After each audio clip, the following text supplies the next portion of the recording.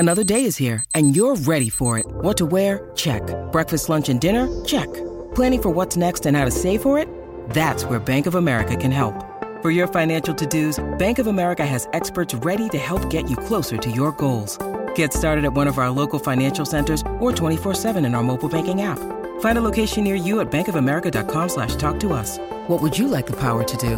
Mobile banking requires downloading the app and is only available for select devices. Message and data rates may apply. Bank of America N.A., member FDIC.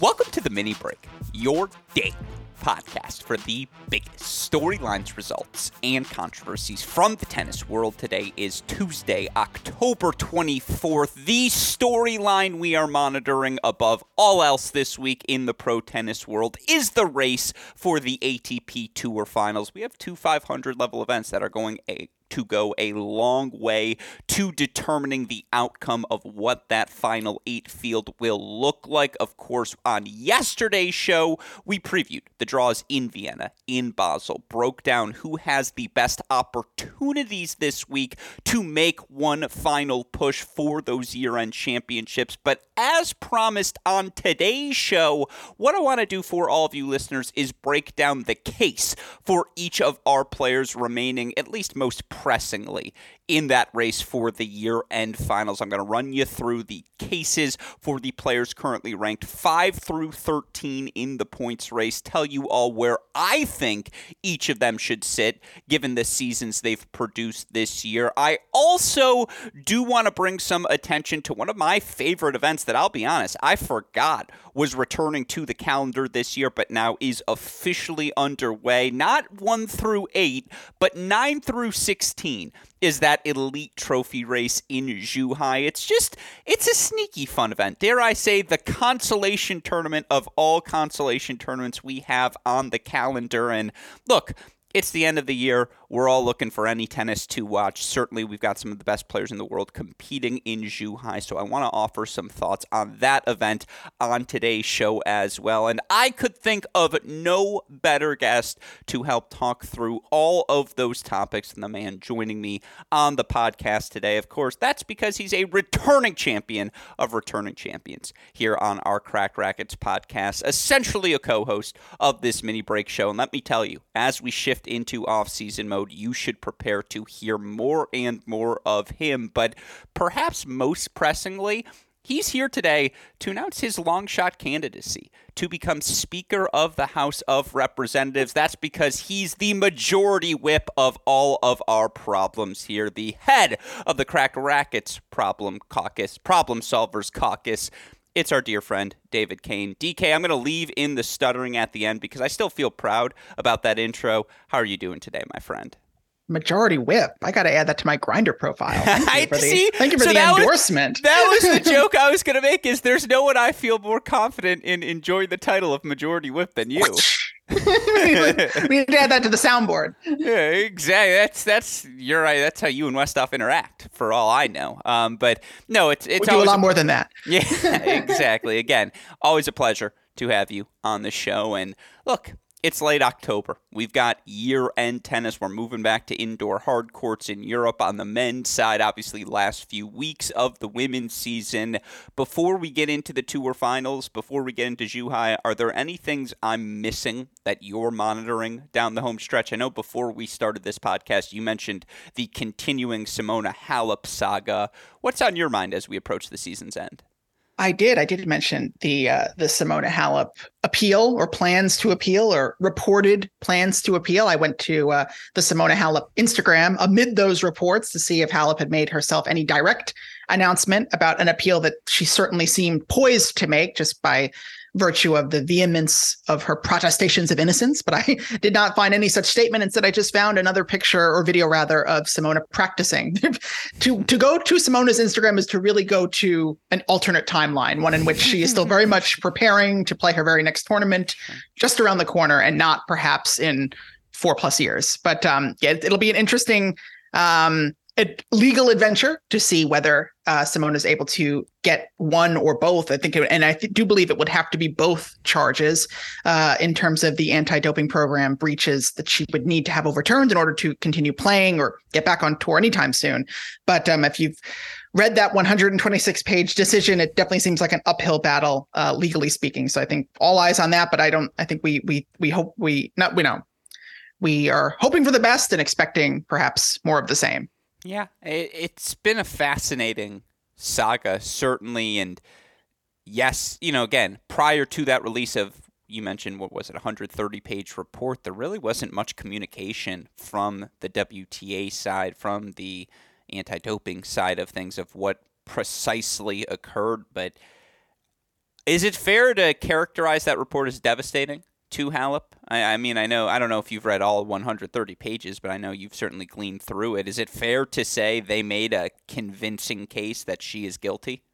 I have not read the full thing from start to finish, but I did listen to a competing podcast which discussed the decision in some depth. And I will say that it is, again, a remarkable... If it's Ben's, you can say it. It was Ben's, yes. Yeah, it was no challenges remaining. I mean, it's just a remarkable jump or difference from previous, anti-doping cases in which it is often quite explicitly stated that there was no intentional effort to get an unfair advantage, and that was not the case with the Halep decision. They were quite damning in the fact that they believed this was a fairly sophisticated, long-term effort to get an unfair advantage, to say the least, and something that was done long term. And I think we still haven't really scratched the surface of what all of that implies, whether that's from Simona to her team to everything else that seemed to all come together at the same time, that the timeline that the ITIA was outlining. But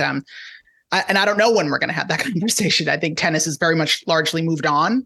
We haven't, I don't think many people have spoken about Simona since the decision was handed down. That was a few days of reaction. I think we pretty much wanted to turn the page on that one. And I don't know, the fact that Simona is continuing to keep herself in the news with her continued appeals may force the issue, but not super optimistic we get too deep, because I think it's a house of cards, to say the least. You mentioned it there.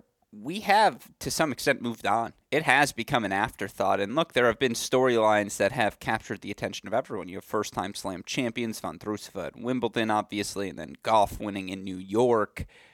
It is crazy how fast we have moved on from a player who was the world number one player and was pretty decisively the best player in the world heading into the pandemic start of 2020, coming off of her run to the semifinals in Australia, where, yeah, she probably should have won that semifinal match. Obviously didn't, but, man, to see, you're right, like, how quickly the tennis body seems to have moved on collectively from this story. It's why she has perhaps felt the pressure to speak loudly in her own defense, because right now there haven't been a ton of voices that have rushed out to defend her.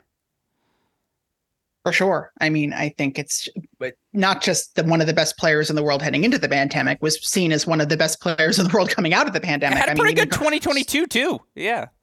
Was working her way back, but even coming out that 2020 2021 streak, you think back to that 2020 US Open that Simona chose not to play because she was concerned about the coronavirus. It certainly would have been her best opportunity to win a US Open title, was playing so well on hard courts earlier that year.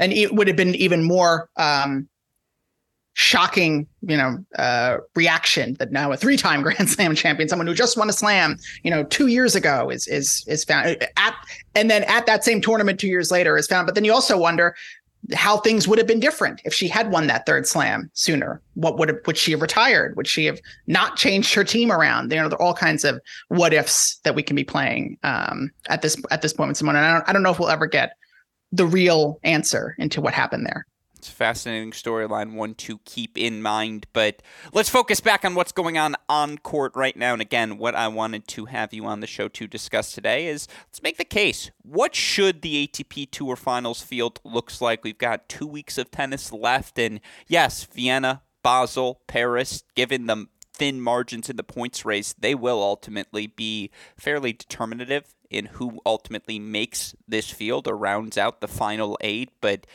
again, we'll also talk Zhuhai a little later. Let's start there, and let's start with what it actually looks like. Again, what does the points race look like at this moment? Who has secured their spots? And, break that down for listeners who haven't been following it particularly closely. Already securing their spot at the Tour Finals. Djokovic, makes sense. 3 Slam titles this season. The fact that he's only 500 points ahead of Alcaraz in the points race remains remarkable, given, again, 3 Slam titles and a final at that 4th Slam for Djokovic this year. But he's won. Alcaraz is the next. Makes sense. He won Wimbledon, won all sorts of other things as well, as flirted with a 90% win percentage all year long.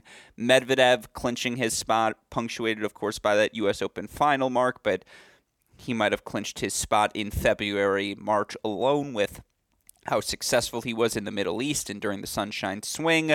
Last but certainly not least, Jannik Sinner clinching his spot. 500 level title in Beijing. He beats Alcaraz. He beats Medvedev. Obviously, he won the Canada title in the summer as well. Those are the 4 players that have clinched their spots. Those 4 should be in the field, right? I think it's pretty self-explanatory. We don't need to run through the stats. If you're making a list of the 5 best players in the world, regardless of who's 5, those 4 have to be 4 of the 5 names. They certainly should be there.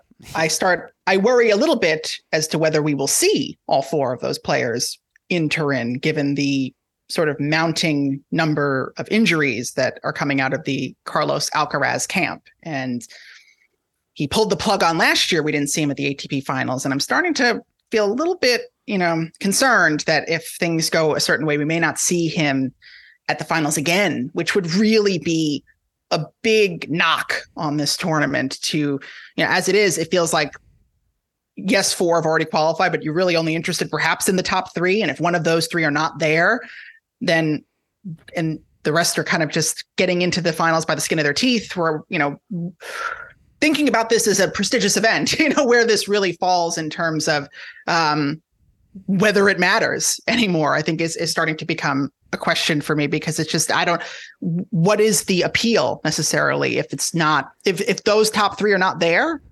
I don't know. It's going to be a weird one. It's already going to be a weird one. So we're getting into it early. This is good. I couldn't disagree with you more. I think the uncertainty surrounding particularly the back half of the 8 who will qualify for this field, that's what makes it so fascinating. Who are the best players in the world right now? I want to see all of these guys go head-to-head. And yes, there are some lingering injury concerns for Alcaraz. I do also wonder for Novak Djokovic, nothing to prove at this event. Absolutely nothing. And I don't say that as a knock. That's the ultimate compliment. There's nothing Novak Djokovic gains from winning this event other than just winning this event and reminding everyone, hey, I'm Novak Djokovic. But he already did that 3 times this season, of course, punctuated by that U.S. Open title.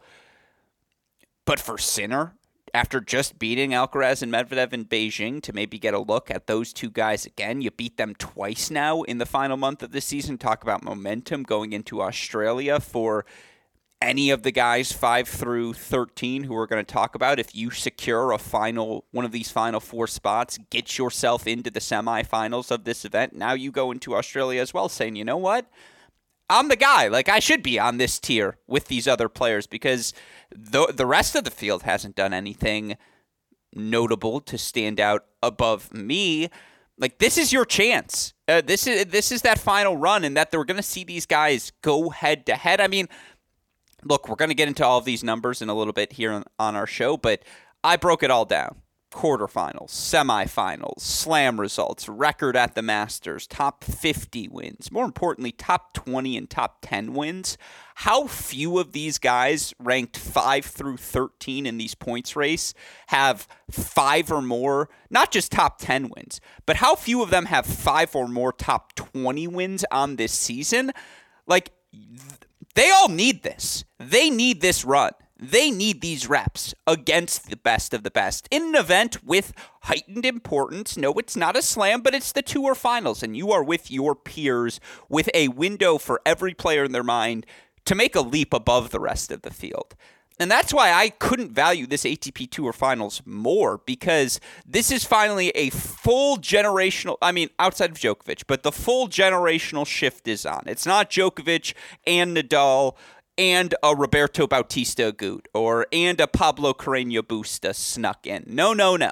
It's Djokovic and the next gen plus.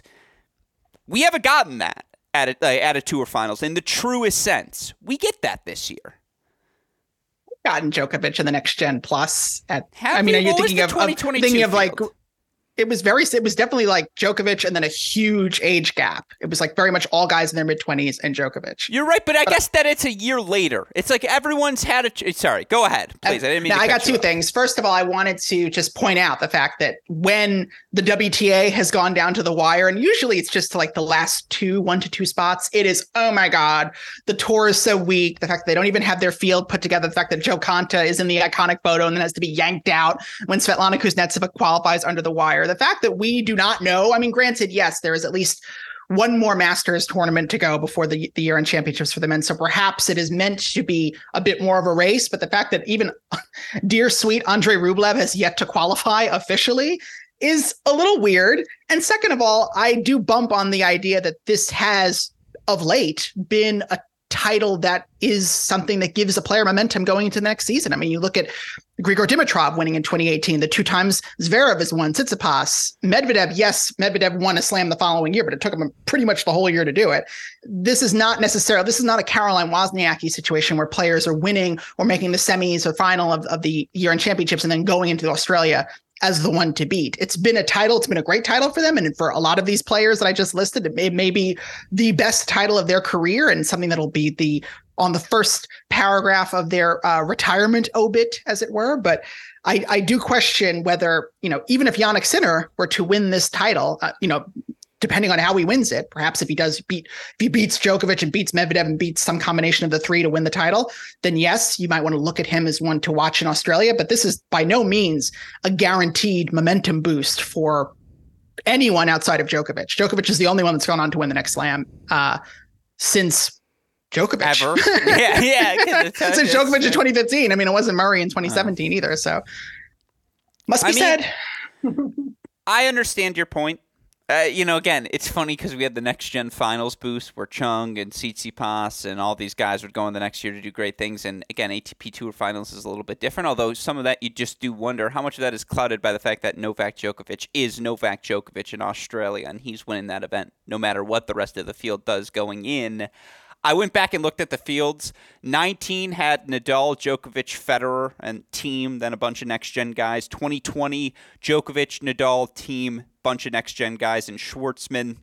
2021 field, you're right. That's the one where we saw Djokovic and, then a bunch of next-gen guys. And ultimately, I think Sinner, Norrie replaced Tsitsipas and Berrettini, who had to withdraw. But that was all the 1995 or younger crew. And last year, you had Djokovic and Nadal, but then all next-gen guys. So this is the third iteration, I suppose, of that composition of a field. But again, everyone's a little older. Like Medvedev, Zverev, you're 26, 27 now. You're not the young guns in this event. You're the guys in your prime. Tsitsipas as well are supposed to be, again, winning this and competing at this event every year. And by the way, there is something to be said for Zverev, Tsitsipas, Medvedev, who have all qualified for this field now 5+ consecutive years. Love a participation trophy. Congratulations. Look, yes, Zverev's won it twice. I'm being sassy. No, I'm saying there's something to the fact, historically, if you're a top 8 player for 6 years consecutively, I'm not saying you're a Hall of Famer, but at the minimum bar criteria of to get into the conversation, to get into that bar where that talk is happening, you got to make the next gen finals for the majority of the prime of your career. And even if the slam titles are the regular lacking, finals. The regular finals, tour finals. Thank you for the majority of your career. And these guys, I want Tsitsipas to the next gen finals. I want a 30-something to show. Does up he the beat next Shelton finals. or Fee at 30-something? That's funny. You have to do it, and then if you don't win it, you have to retire. Anyways, I think this finals matters. I do, because I need to see these guys beat one another. And ultimately, that's what they have to do to get to the Slam finals, to even face off against the Djokovic. And again, I haven't seen enough of these guys consistently, outside of maybe Medvedev this year on hard courts. it's been a toss-up who's going to beat who on any given surface at any given event. And so I want to see these top guys of their class go head-to-head. And look, again, right now, Rublev, after his win today, he's 65 points away from qualifying for the ATP Tour Finals. 2 wins away. He's going to get there. He's pretty much in. Tsitsipas, about 670 points off that mark. He's in 6th. I think that's where the real race starts, because after Tsitsipas, Zverev trails by 255 points. Behind Zverev, 340 points is Holger Rune in 8th. So those 3 guys, Tsitsipas, Zverev, Rune, they hold your final 3 spots. The big delta, of course, is Zverev to Rune, 340 points. Why is that significant? Because Holger Rune is holding on for dear life. Holger Rune in 8th place right now, 55 points ahead of Taylor Fritz in 9th. 55 points. That's one match, folks. I don't know how else to say it. Casper Ruud right now, 400 points behind Holger Rune, but he's playing a 500 level event this week in Basel. There's still Paris on the board as well. If he can go semis, quarters at those 2 events, Rune continues to falter. There's a pathway there for Ruud. Hubie Hurkacz, he's about, doing quick math in my head, I promise, folks. Let's see, 185 plus 110. That's 295 points behind Holger Rune. Again, we're on indoor hard courts. Hubie's going to be okay. He's 5 points behind Casper Ruud. Same pathway exists for him. I'd go all the way down to Tommy Paul and Alex de Minaur at 12 and 13 respectively. They're just over 500 points behind Holger Rune. But again, and I looked at Tommy's draw in particular this week at Vienna, a semifinal pathway is absolutely there. Paris looming in the background. Both Paul, de Minaur, top 10 guys in hard court wins this year. Holger's really faltered. I said this race is really 5 to 13 deep. That's the pool I'm picking from. I mean, the most notable part as you look at the race, DK, before we get into these individual cases here, Holger has really fumbled the bag. Like, there was a moment where he was pretty definitively 4 or 5 in the world, especially coming out of the clay courts, quarters, RG. I forget if it was Madrid or Rome, but that in the Monte Carlo finals. And, I mean, now he is holding on for dear life. I think it's important to clarify the fact that I was very excited about the ATP finals that you were describing a few months ago, because I think that ATP finals included Djokovic, Alcaraz, Medvedev, perhaps a Sinner, a Holger Rune. And that to me starts to seem like a really good mix of, the current, the present, the past, the future, all of that all combined. And the fact that we may potentially have an ATP finals field without either Alcaraz or Holger Rune. I mean, you talk about, Fritz trailing Rune by about a match, which is about as many matches as Rune has won since July. I mean, like it has been Mladenovician, if those remember Kristina Mladenovic, having the great first 6 months of the season that she had, seemingly in pole position to qualify for the WTA finals, barely wins a match from July to the end of the year, and then ends up somehow getting into the top 10 at one point. And I recall being very upset that the WTA did not do more to celebrate her top 10 accession, because it was sort of just because of the way that the points had fallen. She didn't win a match to get into the top 10, and then ultimately fell out after Zhuhai, a foreshadowing there. But that's been brutal for him, because he's someone who I certainly would have wanted to see competing in this field at his best. I don't know if I want to see him competing right now, given the way that he's been playing. That might just be a needless 0-3 round robin hit that I don't know if anybody needs that, although Coco Gauff got it last year and now she's a Grand Slam champion. So maybe it's a bit of a baptism by fire. But he was wasn't he number 5 in the race for a very long time? I mean, he that's might have just even been 4 and very plausibly after the Monte Carlo Rome, back to back, and then quarters at RG. Whew. And look, him stumbling down the back half of the season, very much injury related, has to be pointed out. That's what's made this race wide open. And look, let's get into the cases now for the final spots. And rather than go by the race rankings, because if you want to know what the points race rankings look like, you want to do the math yourself. You can do that by looking at the numbers. I want to give you my list. What I think the top 8 should look like, how I would rank these players 5 through 13 right now. Here come the stats. No, what the stats say. We'll mix in some vibes as well, DK, because I know you love yourself some of those. We'll let you stats, just vibes. We'll let you majority whip my vibes into shape. let's start with number 5, and we can go through this one quickly. And again, I promise this will be under an hour podcast with Zhuhai included, DK. I probably should have told you that before the show began, but we'll see if I live up to my word, listeners. You already know the answer to that. When they go Zhu low, oh, here we go. We go Zhuhai. There he is. You're welcome. Thanks, Michelle. This is what you tune in for, everybody. Yeah. David Obama, everyone. Ladies and gentlemen, vote for him, Speaker of the House. Anyways, Andre Rublev. I almost made a I almost got into it there. I've been learning the U.S. Senate recently because this is what I do with my spare time. I was struggling with the Rogers. Roger Wicker, Roger Marshall. Do you know where those two are? Come on, you know this. Are these Congress people? These are senators. Oh, I can name all 100 now. I'm on my game. Mike Crapo, let me tell you about him. Jim Rich, Pete Ricketts. Cynthia Lummis. There's a Senator Lummis. We don't talk about Senator Lummis. These are U.S. senators. There's a Senator Lummis. This is what I'm saying. Like, there is someone in college who, I don't know how it happened, but they started describing good things as hummus and bad things as Lummis.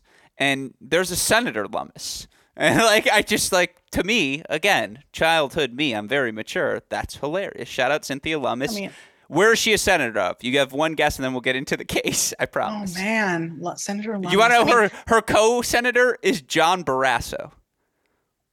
Oh, I kind of know that name. He's one of the Johns in Senate Republican leadership. Toon, Cornyn, and him. John Toon's the handsome one. Barrasso, I think, is the doctor. And Cornyn is Texas. I don't know how that's so. It's not Texas. I don't even want to guess. Wyoming is the answer. Shout out Wyoming. Yeah, an indictment on the fact that Wyoming has 2 senators. No offense to our Wyoming listeners. I was like, well, they can't be a Democrat because I would have gotten a fundraiser email from them by now. I would have known that name. Tammy Baldwin always up in my inbox being like, the time is now. I'm like, yeah. I want you to know, I kept missing one Democrat from the caucus when I kept going through. I couldn't figure out the second Democratic senator from New Mexico. Shout out Ben Ray Lugin. That one was obvious. But I could not remember Mark Heinrich for the life of me. And now I remember Mark Heinrich because I told this to my dad. He goes, you don't remember Mark Heinrich? I was like, you don't know anything about Mark Heinrich. Like, get out of here. Don't judge me. Like, what do you mean you don't know Mark Heinrich? I was like, shut up. Anyways, here's my final question to you before we start. Do we leave that segment in? Oh, why not? All right. You heard the ruling. I listened to it on 2x speed anyway. It's all good. All right. Number 5, Andre Rublev is where we'll start. Currently ranked 5th in the points race, 5th in ELO rating as well. Don't worry. I'm not going to go through every metric for Andre, but for what it's worth, compared to guys 5 through 13 on this list, who, again, it's Rublev, Zverev, Tsitsipas, Fritz, Rune, Demonauer, Hurkacz, Paul, and Ruud. Those are the guys 5 through 13 in the race. He's tied with Fritz for the most wins at 51. He's tied for the most quarterfinals, 10 of them. He's 6-0 in semifinals this year, DK. That's not too shabby. Like, again, where have they come? We can discuss that, but 6-0 is not something to knock the brow at. So to be clear, Rublev and Fritz have won the most ATP matches this year. Of this list, yes, correct. 51. Of the players ranked outside the top 13. 4. Yeah, because the top 4 are in. That's what I meant. Top 4 are in. We're done with it. Yeah. No, sorry. Like, where are we going with this? Yeah, no, we're done with them. They're in. They're done. They've clinched their case. We're through with them. I'm saying of the rest of the guys, because that's who these 4 spots are up for grabs between. Rublev's got as many wins as any. 6-0 in semis. 2 titles, one of them coming at the Masters level. 18 wins at Masters overall, by the way, at 18-7. That's the most of the list. 28 top 50 wins, most of the list. 11 top 20 wins, most of the list. He's the 5th guy. Like, there's just not a conversation to be had. And by the way, slams 3 quarterfinals, losses to Djokovic, Medvedev. And then, yes, round 3 loss to Sonego at Roland Garros. But I'll let that slide. I think it's been a good year for Andre Rublev. He probably comes in the B+ A- range. Well, I mean, so far, I mean, first of all, I should note I have the Wikipedia race up, which is very instructive because I'm quite visual and color coded. I like the fact that I can see the greens and the purples. Once you get past Jannik Sinner, it's a lot of blue, which means like sub quarterfinal results. But I will say, other than Hubert Hurkacz, who won Shanghai just a few weeks ago, Andre Rublev's the only one with a green in that sort of top tier tally of slams, Masters results all of the rest have been hoarded by your Djokovic, Novaks, your Alcaraz's Carlos, your Medvedev's Daniil, and your Sinner's Jannik. I mean, that's thanks, Yoda. A testament to the fact that that Rublev has been one of the best players in a year where there have been 4 really, really good players in 2023. So I certainly think he deserves to be there. I hope he thinks he deserves to be there. I think that always seems to be the crux and the issue with Andre Rublev is where is his self-belief at? You know, one would have hoped that Monte Carlo win would have been a greater launch pad than it has kind of ended up being. But, you know, I think for the fact that he is 26. Whew, we're all getting old. I mean, but mentally, and to watch him, you still feel like he has the bearing of a 22, 23-year-old guy. And so you feel like that he may just be a couple of years still behind mentally. And you hope that in the future, he's able to kind of compete better with these top guys. And one more, to your point, one more, you know, bite of the apple, one more ATP finals. Maybe it's just another opportunity for him to find that belief. Is he the modern day Ferrer? Maybe Ferrer 0.9. Just like always in the mix, but never not quite there. Because again, do you know this is his 4th straight tour finals? 20, 21, 22, 23, assuming he qualifies, which I think he will. That's pretty good. Like, he's made it age 22, 23, 24, and 25 seasons. Like, that's heading into your prime. He has proven, I'm a top 8 guy. Like, that's the floor. Now, is there more ceiling left? That's a discussion. But, like, if this is your floor heading into your prime, you're feeling good if you're Rublev.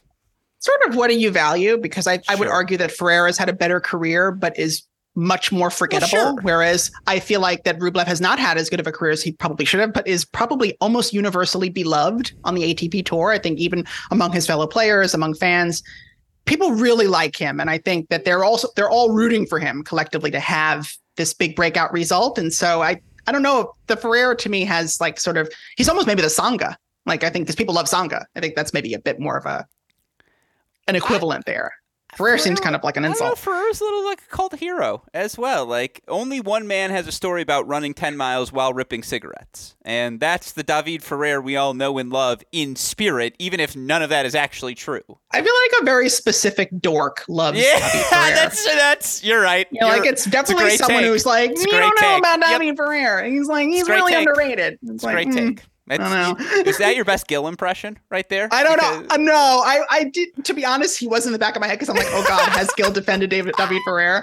But he did say nice things about Amber Glenn in our group text over the weekend, so it's all is forgiven. True. By the way, this is so silly, but just to put the final thought on the politics thread, you know the Spreaker pro tem Patrick McHenry?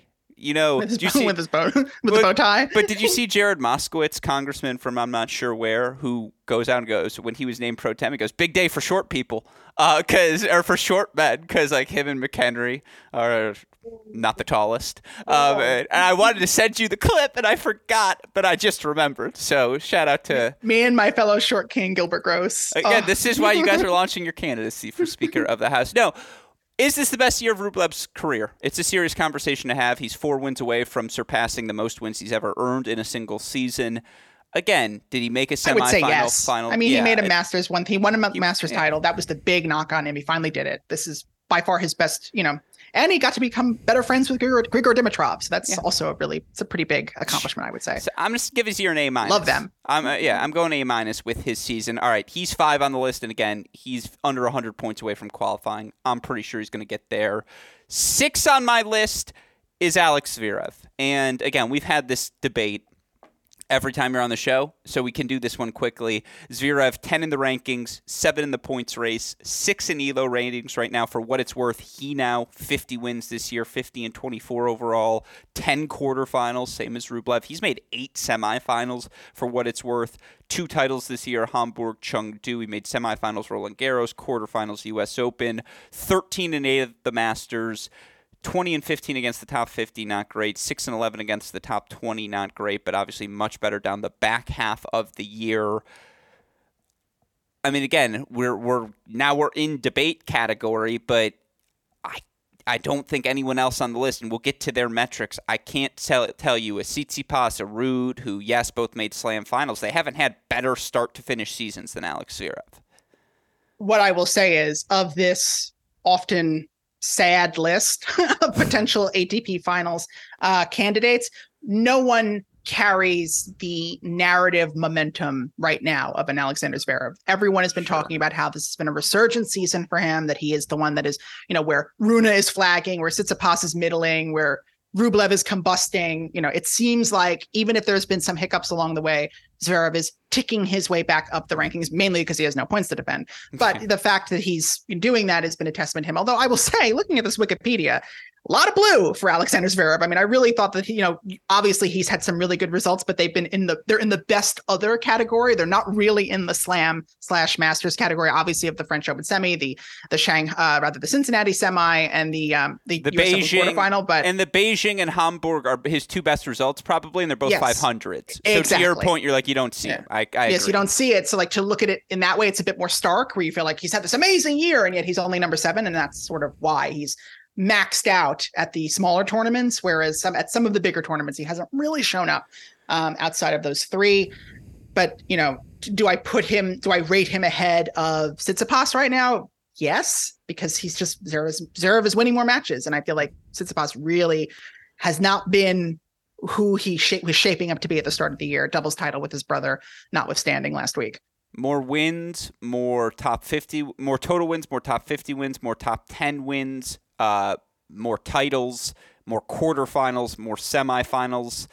And again, better down the home stretch at the Slams. Zverev over Tsitsipas. Now, you look at Zverev compared to some of the other guys on this list, his early season struggles mean he has less top 20 wins than a Taylor Fritz. He has less top 20 wins than a Holger Rune. But I agree with you. Recent form and the momentum he has accumulated, beating Sinner at the U.S. Open in particular as well. I think Zverev has to be number 7 on this list, so that's where he slides in for me. And again, your Jannik Sinner. Okay, 7. What I will also add, and I feel like is important to add, is that if in fact Zverev does qualify, he's a pretty major threat here. Not only has he won this tournament twice, he's won the Olympics. Best of 3 in this kind of format has been very favorable to him over the years. I think perhaps best of 5 against your Djokovic's and your Medvedevs and even your Casper Ruuds have been more difficult. And so I think that he's coming into this not only with a lot of momentum. Should he qualify, he will be a sizable threat to the title, especially if Alcaraz is not there.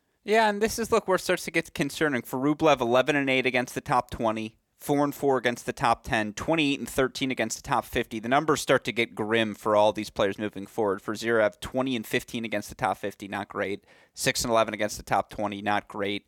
2-11 against the top 10, not great either. That said, you compare that to number 7, Stefanos Tsitsipas, which is where we're going to go next. I mean, talk about limping in to this ATP Tour Finals. He's going to get in because he made the Australian Open final. That's the result that holds everything else up. He's 7 in the rankings, 6 in the points race, 10th in ELO rating right now.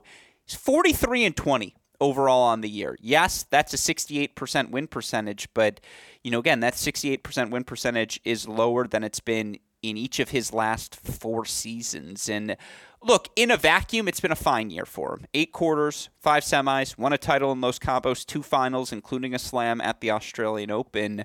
He's number 2 in hold percentage overall. He's 2 on hard courts, 3 on clay, and 2 on grass courts, I believe, by hold percentage. But the same issues linger. The break percentage. He's 11th on clay courts.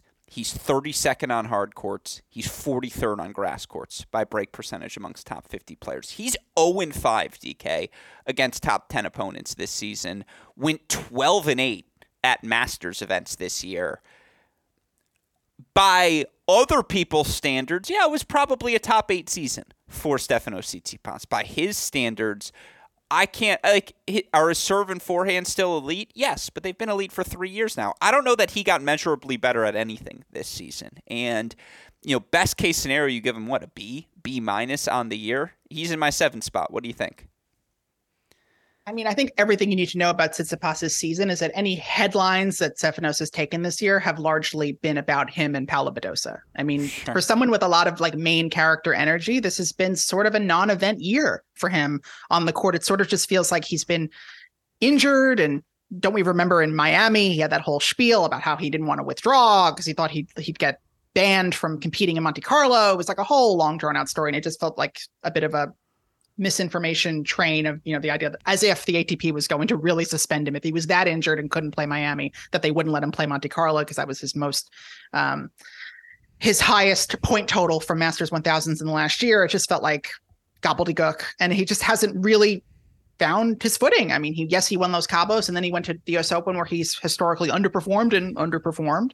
The fall swing, indoors, you think that perhaps would be a decent swing for him, hasn't been phenomenal, and, is going to be one of those players who I think if you're a top guy, you want in your group, because that feels like that'll be, a potential win for you there. An opportunity, one more opportunity to make the semifinal. I don't see him as being in the driver's seat in the top 8 if he gets there. Well, even though he's won the title before. Here's the question is, why does he get that 7th spot? Because every counting stats for Taylor Fritz is better. He has more wins, more quarters, more semis, more titles. Now, Tsitsipas was better at the slams than Fritz, but they both make one quarterfinal. The difference being, of course, Tsitsipas has a final on top of that as well, but Fritz was better at the Masters, more top 50 wins, more top 10 wins. Same thing you look for Holger Rune, more quarters, more semis, same title count, but more finals. Same title and finals count. Rune probably more consistent at the majors than Tsitsipas was this season. More top 10 wins than Tsitsipas this season as well. Counting stats for Demon Hour, honestly, a little bit better than Tsitsipas as well. The big thing that Tsitsipas has holding him up is, again, he made the Australian Open final, which feels like which is about a third of his points. Yeah, but that's everything. And so I ask you, is that result in a vacuum enough? Or not, I guess in the context of everything else this season, that singular result, does that, in your mind, propel him above a Fritz, above a Ruud, above all these other guys? Like, does that plus the totality of just enough get him into the top 8 for you?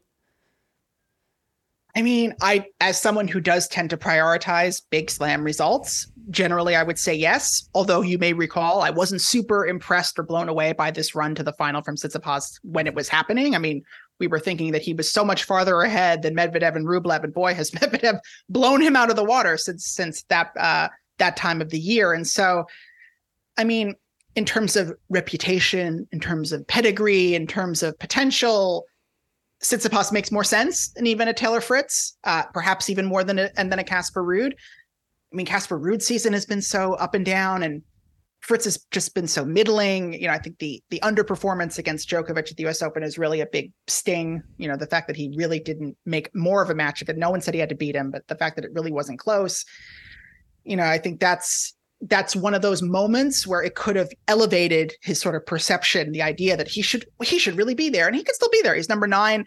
He could certainly surpass Rune, and someone else could withdraw, and he'll make it in anyway. He'll pull the Sakari route into the ATP finals yet. So, I mean, there's a lot of opportunities for Fritz. I wouldn't feel that he's robbed just yet, but again, we're really splitting hairs in terms of who's had the better season, because really only 4 people have had good to great seasons. Rublev has had a solid season, a good season. I would say Rublev's had a good season. I would say a fine season. He's had a fine season. Yeah, okay, fair enough. Look, why I put Tsitsipas at 7, he was one of the 5 best players in the world during the clay court season once again. And, again, did he get the big title? No, but finals Barcelona, quarters Monte Carlo. What surface is the ATP finals on? Well, I understand that, but this is a year-end race. I'm not saying his prospects for the tournament. I'm saying, again, totality. Fair. Yeah, totality of what he's done. The totality. Yeah, exactly. There was a moment where he flirted with that level in a way. All due respect to Fritz, as good as he's been from start to finish this year, consistent as he's been, much more so than a Tsitsipas or a Rune, whatever. I think Tsitsipas's ceiling between how good he was on clay court plus that Australian Open final run, it was just higher this year than the rest of the list. And again, when we're picking between thin margins between these players, I'm going to use that factor to give Tsitsipas that final bump into this 7th spot, even if, again, he is limping in. Because he did get a Los Cabos title, so you throw that in there. There's something. To compare Fritz and Tsitsipas more closely, I mean, you have, Tsitsipas made the quarters of both Monte Carlo, Madrid, made the semis of Rome, whereas Fritz made the quarterfinals of Indian Wells, Miami, made the semifinals of Monte Carlo. Those are identical stats to me. Yeah. I mean, yes, maybe you want to say all 4, and then he did make the well, I have the numbers here. Fritz made the semifinals in Rome too. Well, so here are the numbers. He wasn't able to count the points. What was the deal with that? Well, the reason I want to bring this up, because Fritz is 8 on my list, and to some extent, Taylor Fritz has had a Daria Kasatkina season. And what I mean by that is totality. Like, no, I'm just saying 13 quarterfinals. It's tied for the most with anyone this year. He's played a lot, but he's won a lot. He's 51-22. Again, matches Rublev for the most wins of the guys 5 through 13 on this list. 2 titles. Yes, they were 250s, Delray and Atlanta, but when he's playing those lower level events, he's having success at them. You mentioned with Tsitsipas here the direct head-to-heads. Record at the Masters. Tsitsipas 12-8, Fritz 16-8. Tsitsipas's record against top 50, 19-14. Fritz 22-13 against the top 20. Tsitsipas 9-8. Fritz 7-7 against the top 10. Tsitsipas 0-5. Fritz 3-4. Now again, what did I not bring up there? The slam results. Fritz's were worse. They both had one quarterfinal. The problem is Fritz's quarterfinal in the U.S. was his only second week appearance. For Tsitsipas, yes, he struggled, but even in those struggles, he made the second week at 3 out of the 4. Of course, punctuated by that final, or not punctuated, capital letter to start the sentence, at the Australian Open for him at the Slams.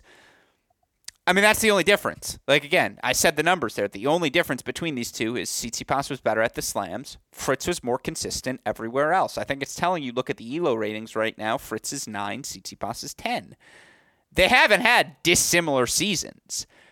I give Tsitsipas the edge because, again, he was a little bit better at the Slams. But I throw Fritz into that 8th spot because the consistency he had, in my mind, actually does surpass what Holger Rune did.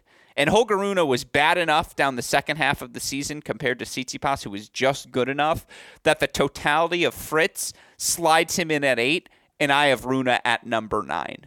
I will shut up now and stop interrupting you. I'm curious what you think of that 7-8-9 run. I mean, I didn't process a ton of that because I was just imagining you looking into Taylor Fritz's dead eyes and saying that his season was reminiscent of a Daria Kasatkina, just like sort of like the wave, like try to process all that meant to him. And like the because I'm sure that Taylor Fritz fans, I'm sure Netflix Breakpoint star Taylor Fritz fancies himself a little bit on a higher plane than esteemed YouTuber Daria Kasatkina. And that's just hilarious to me. Although I guess the math does math. It's just very funny to put them in the same. But you do agree the math does math, though? Yeah. I mean, I think, again, I feel like people talk about Fritz in a more elevated way. So even if maybe they've achieved similar results, we're conditioned to think about Taylor Fritz on a higher level. Although perhaps, like you said, when you actually look at the results, it's not that different. With that said, yeah, I mean, it's... And Fritz has been good when he's been at the ATP finals. He's played pretty well. So he certainly would be, I would imagine, a decent factor. And this would be, one more opportunity for him as well to prove himself against these top guys. I mean, he's someone who's really, really yet to do that at a tournament that really matters. Yeah, I mean, again, quarterfinals of the U.S. Open was nice, but you mentioned it earlier. How he lost that match to Djokovic was tough. And kind of negates it. Yeah, and look, 3-4 against the top 10 is better than Tsitsipas was this season. But when I think about Taylor Fritz, I just think about every week, quarterfinals, you'd always see Fritz in that draw, wherever the event was happening across the globe. And that's a credit to him. He's young. He's 26 years old. Go chase points. Go chase a year-end finals, an opportunity to get in on your own merits. And again, he is 55 points away from surpassing Rune, and he has all the momentum comparatively to Rune in this race. So I do think Taylor Fritz is the total. He's had a good season. What grade do you give him as we wrap up this Fritz thought? What would you give him on the scale? B+? Yeah, I mean, if you gave Rublev an A-, I guess he would be a B+, a B. I mean, I think if he qualifies for this event and has a good Vienna-Paris run to sneak in points over Rune, I think that's an A-. I mean, how many times is Taylor Fritz going to be a top 8 player in the world? But all these this A's is the for window. no reason. No. First of all, I'm not giving A's. I'm giving A-. Very generous grader over there. Well, don't you have to grade on the Academy? Don't you have to grade on the curve of if you can't give well, I guess you could give everyone a B. Like again, someone's going to be top 8. And by virtue of being top 8, doesn't Taylor Fritz have to think, you know what? I made a quarterfinal at the U.S. Open. I got into the Tour finals. This year was a win. I mean, I guess because the way I think of it, you've had like 3 A+ seasons, A to A+, perhaps. Maybe if you don't want to give Medvedev the A+ because he didn't win a slam, fine. And then Sinner, I would also give A-. Yeah. And then Rublev, A-, B+. Tsitsipas B+, or rather B-, Zverev a B. I feel like with poor Holger Rune, we're flirting with a C plus B minus at this point. So with all of them ahead of Fritz, it's hard to give Fritz an A minus. I mean, maybe relative to what we thought he was capable of last year. I mean, maybe we're going to give the American men a collective A minus for their efforts, but I don't. That's fair. I don't know. I agree. The totality of B pluses curve the American men to an A minus. That's fine. We can give Fritz B plus. He's my 8. Rune's my 9. Look, Rune's best this year was better than Taylor Fritz's. He was one of the 5 best players in the world during the clay court season. And you look for Rune, 6 in the ranking, 8 in the points race, 12th right now in ELO ratings, 38-20 overall, 8 quarters, 6 semis, wins a title in Munich, 2 other finals. Was pretty good at the slams before the U.S. Open. Round 4 AO, quarters Roland Garros, Wimbledon. Obviously the round 1 loss at the U.S. Open. Goes 12-8 at the Masters. 4-6 against the top 10. That 4 top 10 wins, that's top half of this list of guys, 5 through 13, who, again, are starving for top 10 victories. The break percentage fell apart down the season's home stretch, but obviously there were some serious injury issues. Now, we've had this discussion before, so I'll be brief. I think Rune accomplished everything he needed to this season. Was he healthy down the home stretch? No. Did he show me a top 5 ceiling in a way that backed up his Paris results from the end of last year? Absolutely. His first 6 months were stellar, and given his age, to be in the competition for this race, even if it doesn't ultimately bear fruition, like, keep in mind, Rune, Alcaraz, and Musetti could all go play the next-gen finals this year if they wanted to. Now, they won't, but they could. And that's just a fascinating... Holger should definitely play the next gen finals. What if Alcaraz just goes... Alcaraz is like, I want to play Ben and Arthur Fee because I haven't seen enough of them yet, and I think I might face them in the future. Like, that happens in figure skating sometimes. They'll be like someone who's been competing on the seniors but is still old enough to compete, and they'll go back, and it's like always a big roll of the dice, because if they don't win, it's like, oh my God, how embarrassing. But you don't see that, obviously, in tennis, although morbidly, I would love to see it because it'd be fast. I feel like Rune has a better shot at winning the next gen finals than he does at even qualifying for the ATP finals at this point. Yeah. And so again, Holger Rune, 9th on my list. Your grade for his season, is that too low or too high? It's hard with Holger Rune because it's tragic, because when we look at where I thought of him after Paris, what was sort of like mildly disappointing of a season for me, just because he put himself in so many winning positions. I mean, he was up, he should have won that Monte Carlo title. I mean, he was up 4-1 in the third against Andre Rublev before he blew that one, and then had the opportunity against Casper Ruud in the quarterfinals of Roland Garros after winning that long 5-setter in the 4th round. You feel like, okay, this is his chance, and he just didn't show up at that match, and didn't really show up a ton against Alcaraz at Wimbledon, and then but to compare what he's experienced in the 3 months since then, you feel like, whew, what I wouldn't give if you were Holger Rune for a choky Masters final, or a slightly underwhelming Grand Slam quarterfinal. I mean, those were champagne dreams at this point. So it's a bummer, because you just feel like he was, obviously Carlos Alcaraz has set such an impossibly high bar that anything short of that, you feel like, meh. I've seen Alcaraz do it. So it's like you don't have that same appreciation, and you hope that Holger Rune, and similar to the way to Stefanos Tsitsipas, like, these guys, if they're not healthy, don't play. That's one thing about Alcaraz. When he wasn't healthy, he didn't play, and he didn't come back till he was healthy, and he ran the table when he came back. So, I mean, there is some wisdom in taking time off. I thought we learned that lesson collectively back in 2017, 2016, when Federer, Djokovic, and all of them, like, they all took like half of the season off, and they came back the next year, most of them, feeling refreshed and better. And I don't know if these young guys have learned that lesson yet. It may take another year of disappointments to really figure that one out. Yeah. I mean, look, again, he's just been it's so tangible. It's just so obvious to the eye test that he is not playing nearly with the fluidity, the movement, the physicality he was in the first 6 months of the season. And still, again, I saw a ceiling from him in a way that I needed to see backed up, given the scale of his Paris results to end last season. And so, again, I give it a B plus. It would lean B plus if he does sneak his way into the tour finals, but B, just given how the year ended. Still, I'm fine with Holger's season. The last player who I want to make a serious case for, and again, we've got 4 guys left on the list. Hubie Hurkacz, coming off of that Shanghai title, he's 11 in the points race. Tommy Paul, 12 in the points race. Casper Ruud right now actually sitting at 10th in the points race. None of them is the last guy I want to discuss, DK. The last guy I want to discuss, you knew I was headed here. I've been setting this up all season long. Alex de Minaur is the last guy I want to make a legitimate case for when looking at that's the break. Here's why. 13th in the rankings, 13th in the points race, 11th in ELO. 41-23 overall in this year. 10 quarterfinals. 10 quarterfinals, DK. Again, that's up there with Zverev. That's up there with Rublev. That's up there with Fritz. In fact, it only trails Fritz on this list. He's got as many as anyone else on here. 4 different semis. He's 4-0 in those semis. Wins a title in Acapulco. Makes a Canada final. Here's the big number for you. Alex de Minaur's played 13 matches against top 10 opponents. How many has he won this year?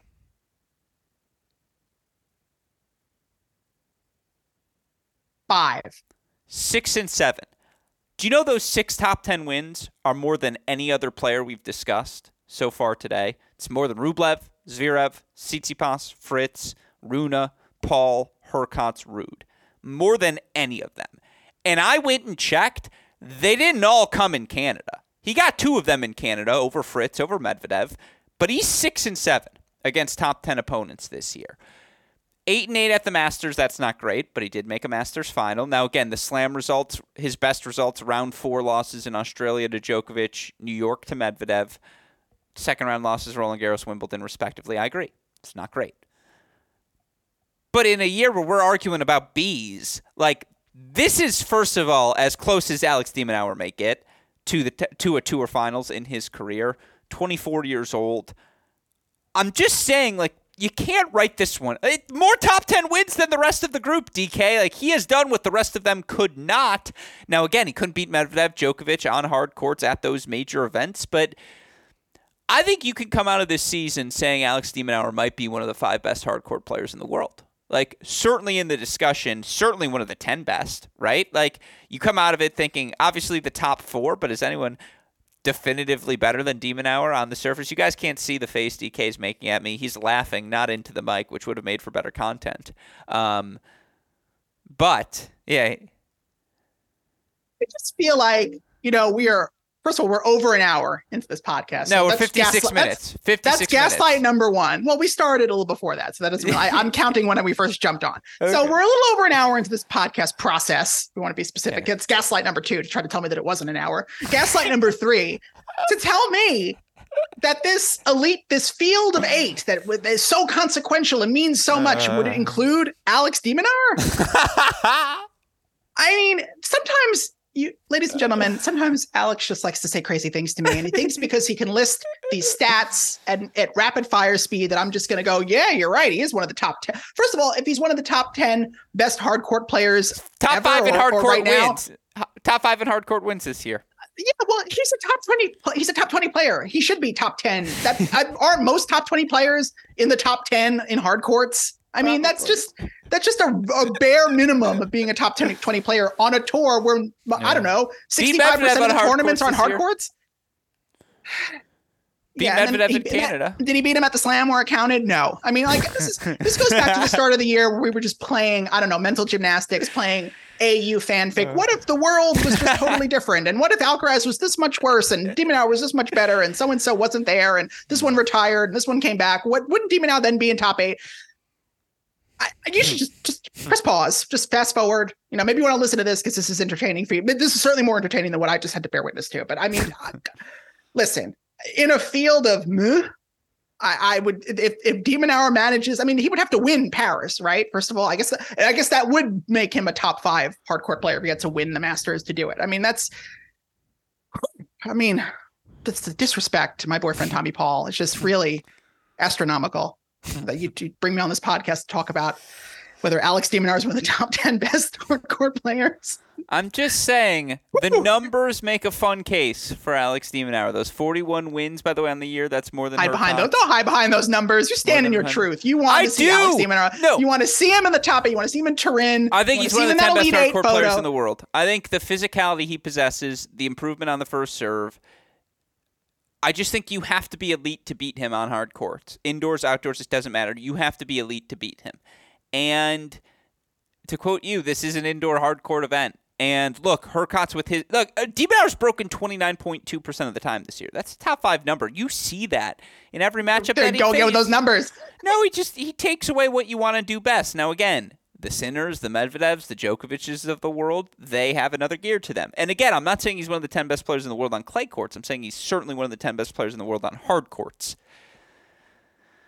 I'm just saying, like, again, who's had a more memorable season, Demonauer or Hurkacz? In your mind, you're going to say neither. I can already foresee. Look, I'm overshadowing Casper Ruud, who, by the way, Casper's 13th on my list. I would say between Hurkacz and Demonauer, but only because I feel like I've been subjected to more Demonauer content. I don't know if that's because of if we took, again, we're going to play mental gymnastics here. If I wasn't ever on this podcast, would I be more aware of Demonauer than otherwise? Maybe. But I will also add that right now, as we are recording this podcast, that is now over an hour, I'm certain, Holger Rune came back from a set down to beat Miomir Kekmanovic in, where the hell are they? Basel. Yeah. So that gives him an extra 35 points, brings his total up to 31-45 in the live rankings, increases his lead over number 9, Taylor Fritz, to just under 100 points. So perhaps this will all be moot. But yes, there is a case to be made. It is a case. There is a case I will make. By the way, 59-52 is where we are at as of this moment. Fine. To rapid fire through the rest, and it'll be very rapid. The rest. No, Hurkacz. Best of the rest. Hurkacz has come on strong. He's top 5 in hold percentage, 17-17 at the Masters. Has been really good in the final third. Like, played Alcaraz 3 sets in Canada, played Alcaraz 3 sets in Cincy. Yes, had a bad loss at the U.S. Open. Comes back, wins the Shanghai Masters.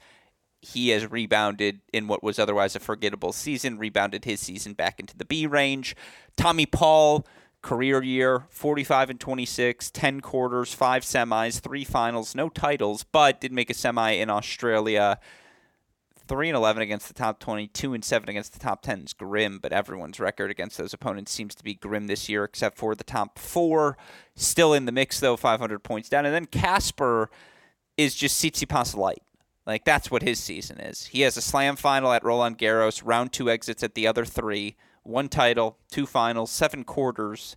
He's 14th in ELO rating right now. He's 1 top 10 win, 2 top 20 wins, 10-8 at the Masters. Like, those are the other candidates. Again, none of them have had higher than Tommy. You could talk me into having an A- season, given his expectations coming in.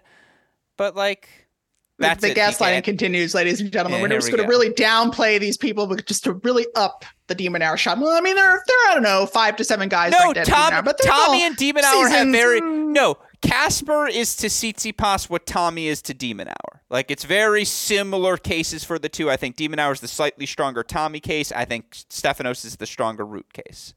I mean, I will say that both of them have had not great seasons, but in a way, Casper has had a more impressive bad season than Tsitsipas.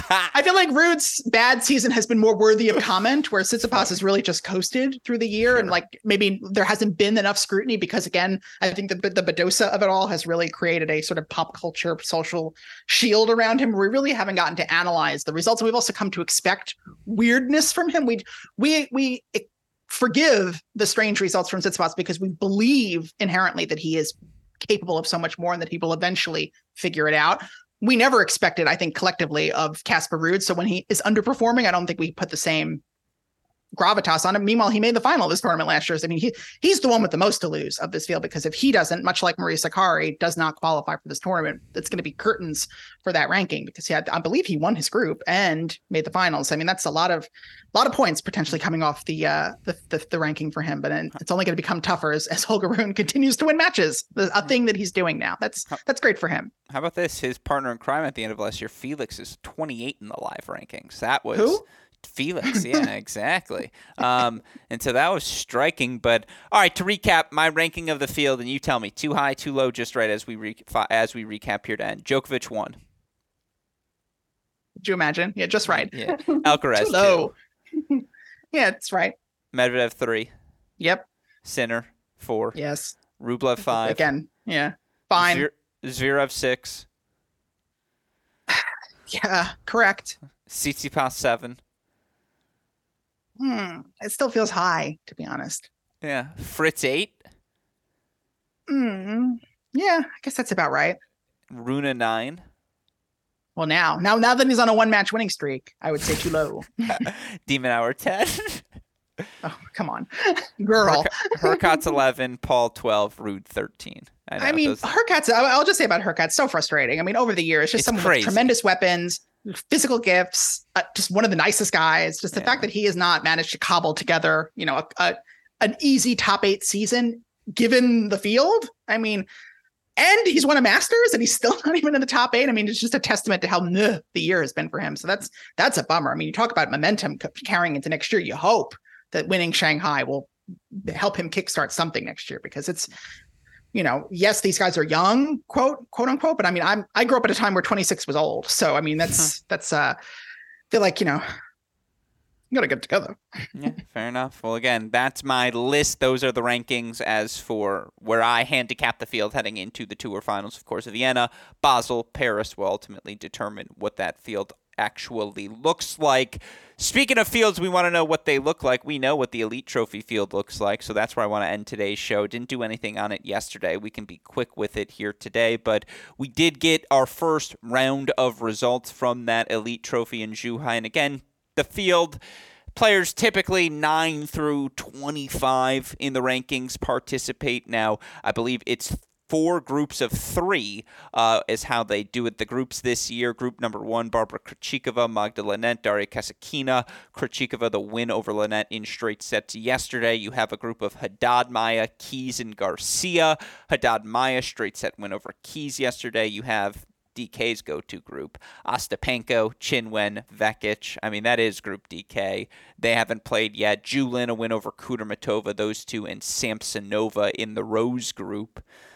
I love this event. I mean, again, it's the undercard event with a lot of spicy names included. And look, Maria Sakkari probably would be playing this event. She ultimately gets called up to the Tour Finals as Karolina Muchova forced to pull out with a wrist injury.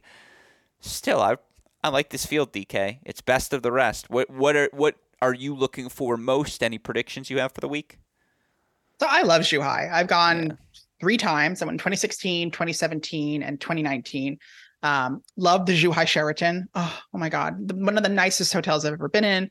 The breakfast buffet to die for. I tweeted a picture of it from 2019, just little donuts and chocolate croissants. It was just, oh my God, amazing.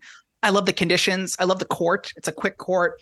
Sabalenka won it in 2019, really, had her way with the field there in a way that was very impressive and set her up for what ended up being a pretty good 2020.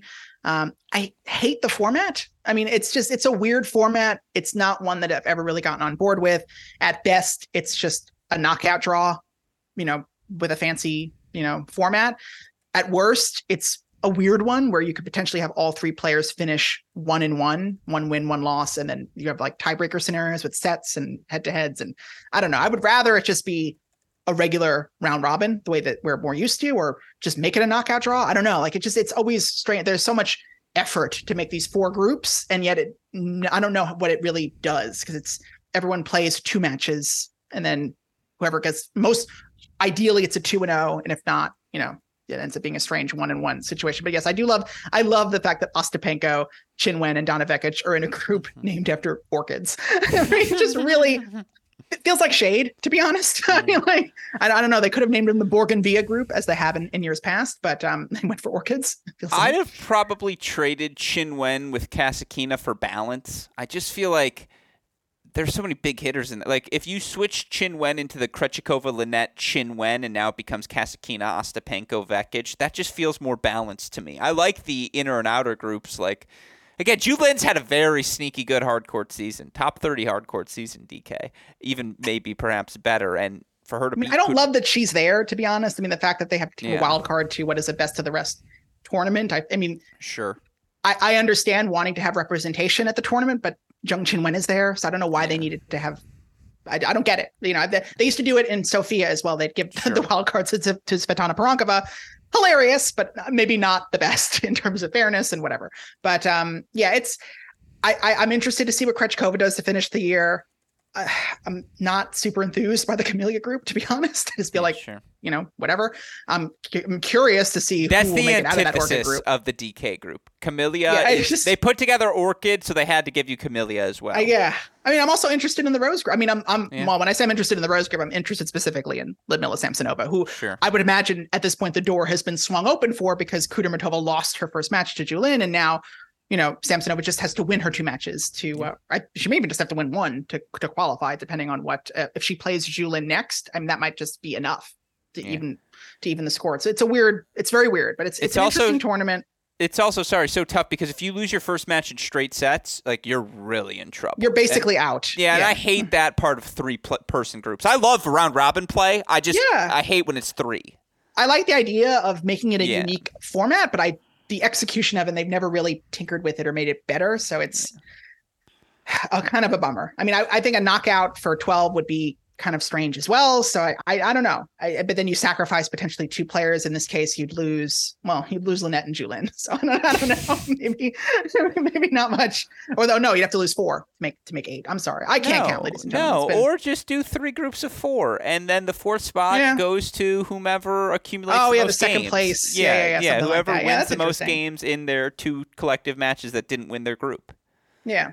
Or something like that. Yeah, and so that way everyone gets the 3. And again, if Krejcikova loses a set in the Azalea group, that's a disappointment. And she dusted Lynette in match number 1. The Haddad Maya Keys match was weird because Madison Keys played 2. She got broken at love, serving at 4-5 in sets 1 and 2. It just, I don't know. What a weird matchup for Keys and Haddad Maya. One probably feels like I'm too good for this, and the other one feels like, what am I doing here? Yeah, it was what am I here for? This is so weird. It was strange. I love that group with how weird it is. I'm just saying again, polar opposite. I mean, I like the Orchid group as well, but I think that is extraordinarily strange. Yeah. I could watch Ostapenko and Qin Wen play 5 times this week and be satisfied. Would just be like, okay, that's the one matchup we're getting from Zhu Hai. They're just going to play a set of 5 matches, and winner gets the entire jackpot. Who does this matter most for? You say Samson. Again, momentum coming out of an event like this. Can you actually take it? Maybe not, but let's have fun to wrap the show. Who do you want to see win this the most, and why? Who do I want to see win versus who I think would actually help? I mean, either way. To say Ostapenko would give her momentum, even Qin Wen, I don't know if that would give them, because I feel like, again, for both of them, Ostapenko, another player who probably thinks that she's too good for this. It feels like, my level was better, and it showed, to quote Ostapenko from the grass court season earlier this year. I mean, it's she seems someone who's above momentum, to say that she'll win this and then, show up in January raring to go is sort of a stretch. And I kind of think Samsonova, even Krejcikova, if she were to win this, I don't know. I mean, because then it must be a weird week for Krejcikova, for someone who started the year feeling like she was the 4th best player to be in the B tier, even to win it. I mean, I think to lose it would be bad, but I don't know if winning it would be. I think for Krejcikova, the goal is to make the semis or the final. I don't know if winning it makes a difference. I just think if she can't lose to Kazakina, she can't lose the round robin group, that would be pretty rough for her. But I'd go Qin Wen just because, again, after she wins the title a couple weeks ago, she wins this as well. Now the big and at home, exactly. And I think for her celebrity status and her name recognition in China, that would be pretty massive for her to win it for sure. That'll be the last question then. By the way, I think a Keys or Garcia win for the same reasons. It would just be a fascinating data point in what has been weird seasons for both of them. Garcia's played better of late, but again, what's the definitive Madison Keys result in a year where the numbers love Madison Keys? I think that's an interesting conversation we could have. Probably the win over Pegula, but my last question for you, did you like the Qin Wen singing performance?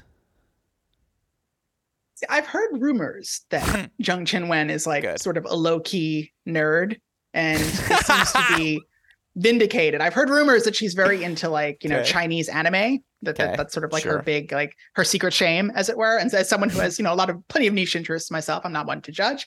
So I think I like the fact that she was sort of down to clown in that moment. They said, "Here's the mic, sing your song," and she was like, "Hell yeah!" I mean, I think we need that kind of energy on the WTA, especially given the fact that we're currently, there are so many introverts at the top of the game that, to have more of that extroverted energy, I'm always on board for. So it was It was wild. I mean, it was interesting the way it was promoted on social media as sort of not a joke. It was sort of like the WTA tweeted like, she's hitting all the right notes. And then you listen to it and it's like, oh, I don't know if we needed to promote it like that. I couldn't do it. I couldn't watch. I just couldn't. I wanted to. Like every fiber of my I'm not being big into wanted cringe to. comedy. I find cringe comedy very tough. I just can't do it. I get embarrassed. Like, yeah, me too. I'm like, well, like, good for her. If she wanted to do it, I'm happy she did it. But I would hope so. I mean, I can't imagine any WTA player not doing something. I just think when you go through the next gen campaign, and I know they don't formally have one on the women's side, but if they take you to the tutorials or whatever, the what's the week you not initiation, but orientation. Thank you. WTA University, as it were. Yeah, exactly. I think at both WTA and ATP University now, they should play her clip and Shapovalov in front of the Canada crowd and just say, look, this option is available to you, but this is what it looks like. And if you still want to do it, I'm not criticizing Chinwen. I'm not. I'm just saying this is what I it want looks more like. Of that energy on the ATP. I feel like we have a lot of like clownery sometimes on the W, or like where the WTA players are being laughed at. And I feel like conversely on the ATP, we have a lot of this.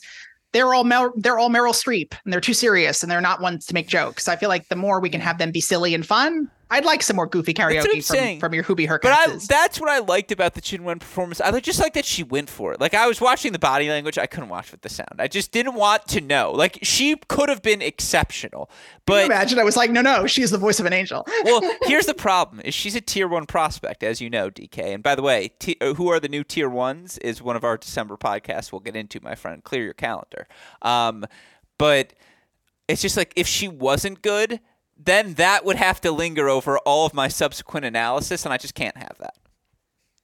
There's going to be I mean, I kind of feel bad for her in the sense that, like, there's going to be, I mean, I think she's lucky in the sense that this happened at the time of year that it happened, because hopefully by next year she won't get like a ton of like smarmy questions in press about her singing. I just kind of hope we don't get that, because it'll just be kind of embarrassing. I don't know. I don't want to embarrass her either. Like, it's a funny thing that she did. And I worry that like our press corps will kind of run it into the ground and be like, that you sang. That's what I'm saying. That's what I like.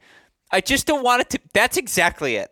I don't want it to be brought up again. I'm really happy she did it, but like, we can move on. We don't need it. Or I want it to be like a launch pad to something else. I don't want her to have to keep retelling the same story over and over again. I don't want the commentators to bring it up every match that she plays. Like, it's fun. Or I want it to be in the context of her being a great personality. I don't want it to be this goofy thing that she did and isn't she funny? Let's laugh at her. Like, that's my one concern. Do you think Djokovic should have ever stopped doing the impressions? See, the thing is with comedy, and it's why I find certain people funny and why I don't, because I take comedy very seriously. It's all about punching up. And so he was doing it at the appropriate time. I've ruined him, ladies and gentlemen. He's doubled over laughing. The thing about comedy. It's all about punching up. You know, when he was a young guy, not ranked number 1. Yeah, he's making fun of making fun of Sharapova, who at the time had like 3 more slams than him, making fun of Federer, who at the time, I don't know, 8, 10 slams more than him or something. And now that he's the number 1, like, for him to be making fun of other players would be kind of gauche. Yeah. I mean, he probably should have come up with some. He could probably do it to Alcaraz now. Like, that's probably, he could do an Alcaraz and Nadal, and then anyone who's retired. Yeah, but like, I don't know. I would rather see Alcaraz make fun of Djokovic. Yeah, I feel like that would be more funny. No, you're right. Look, I don't know. Comedy very serious. He's got to find another shtick, and I feel like maybe that's part of the problem is that Djokovic hasn't really found another thing, another comedic niche over the years. It's been kind of tough. He's tried on a few different things, but I don't know. He needed to find, because he's got a great, certainly fans find him very magnetic. He's got a personality that people enjoy. It's just, I don't know. He hasn't found that broad-based appeal that matches the imitations. That's interesting. I didn't think of it like that. That's really where he peaked in terms of his. And then also he wasn't a threat to a lot of players or a lot of fandoms at the time either. So that also probably helped people appreciate. Oh, he's making fun of. Oh, that's funny. I mean, that's also sort of a lost art in general. We don't really see players making fun of other players anymore. Maybe for the best in some situations. Here's the thing about comedy. As the last comic standing. It's good. good. Yeah, it's one thing to do a Roddick impression, but it's like I'm also 17-2 against Roddick or whatever the record is. So it's like, yeah, it's a little meaner when you're also 17-2 against him. I mean, the Sharapova imitation was probably the best. I mean, like we also we talk about grading players on a scale. I mean, that was... Well, yeah, it was funny. Like it was legitimately funny, which being legitimately funny for a tennis player is like, boom. You're like, whoa. I know. Someone who can like actually make a joke and land a punchline. Like, God bless Aryna Sabalenka. She's still trying. Like the timing is almost there. She's got like the syntax. It's just like emphasizing the right syllable. She's so close. And I root for her every time. The closest she came was this year against Rybakina, and she was like, "Oh, make sure it was the last one." Like it was like, and they laughed. She's funny. No, that's a great example because in a press conference when she's trying to land a punchline, not funny. But like she's trying to be not funny. I mean, no one thinks Aryna Sabalenka is as funny as Aryna Sabalenka. I mean, she is her own she's her own best audience. Which, as someone who also laughs at his own jokes, again, no shade because I can't tell you how many interview audios I've listened back to and said, "Oh my God, that player loved my joke," and all I can hear is myself laughing, and I'm like, "Oh no!" I really overplayed my hand on this one. What was actually a light chuckle, I perceived as a guffaw because I was the one laughing at it. It's brutal. That's good. Again, as someone who loves comedy. No, but she's good though. Sabalenka's at her best when like you ask her something post-match press conference or someone says something and then she'll give you a little snappy retort afterwards. Like she'll be like, "F you. Like, you're wrong. I don't ever want to play you again." She's got to swear more. That's my one note for her is I want more swearing because I feel like that really helps break up the... Can we let the record show? It's never going to be recorded in history.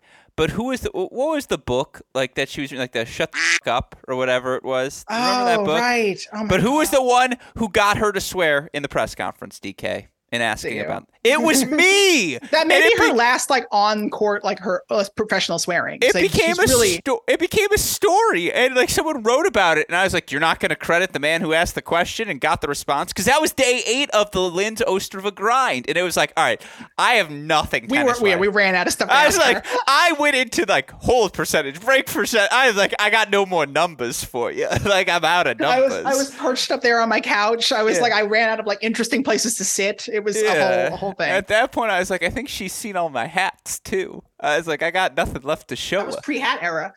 Yeah, honestly, might have been for me, too. Anyways, that said, Elite Trophy Field, who you picking to win? Ooh, why not? I'll pick Samsonova. I feel like that's a group she should get out of, and maybe she'll ride the momentum to the title. But Krejcikova up there is the top 2 pick for me, and who knows? Maybe Madison Keys already lost, so not Madison Keys. Maybe we'll see. We'll see. I like to hear it. Well, will you be writing about it this week at tennis.com? Any things we should be on the lookout for content-wise? A little bit of this, a little bit of that. Some social reacts. Again, Palabados is back at it at the gym. Wrote about that one. Wrote about the appeal from Simona Halep. Available on tennis.com and Baseline. Flipped, not respectively. I like it. One more case for why you should be the next Speaker of the House. I mean, I feel like I'm fair. I mean, I feel like I'm fairly convincing, and also I feel like the Speaker of the House is going to win based on vibes, and I feel like this is a very vibe-heavy legislative session. So I feel like you can keep your stats.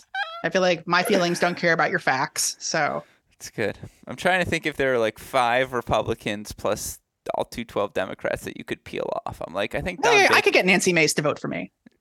Maybe 1. I think Bacon likes you. Honestly, you're telling me you and Lauren Boebert wouldn't have a great time out somewhere together. out at the theater. Yeah. All right, night on the town. Yeah, leave that in. A shout out, as always, to you, DK, for taking the time to join us. A shout out to our super producer, Daniel Westoff, as well. What sort of a job does he have to do, He does DK? of an editing job. Oh, he does, day in, day out, making all of our content possible. A shout out to him. A shout out as well to our friends at Tennis Point, tennis-point.com. The promo code is CR15. With all of that said, for the fantastic David Kane, our super producer, Daniel Westoff, our friends at Tennis Point, from all of us here at both Crack Rackets and the Tennis Channel Podcast Network. I'm your host, Alex Gruskin. DK, what do we tell our listeners? And that's Alex Demonar. I like it. We will see you all next time. Thank you as always, DK. Do svidaniya.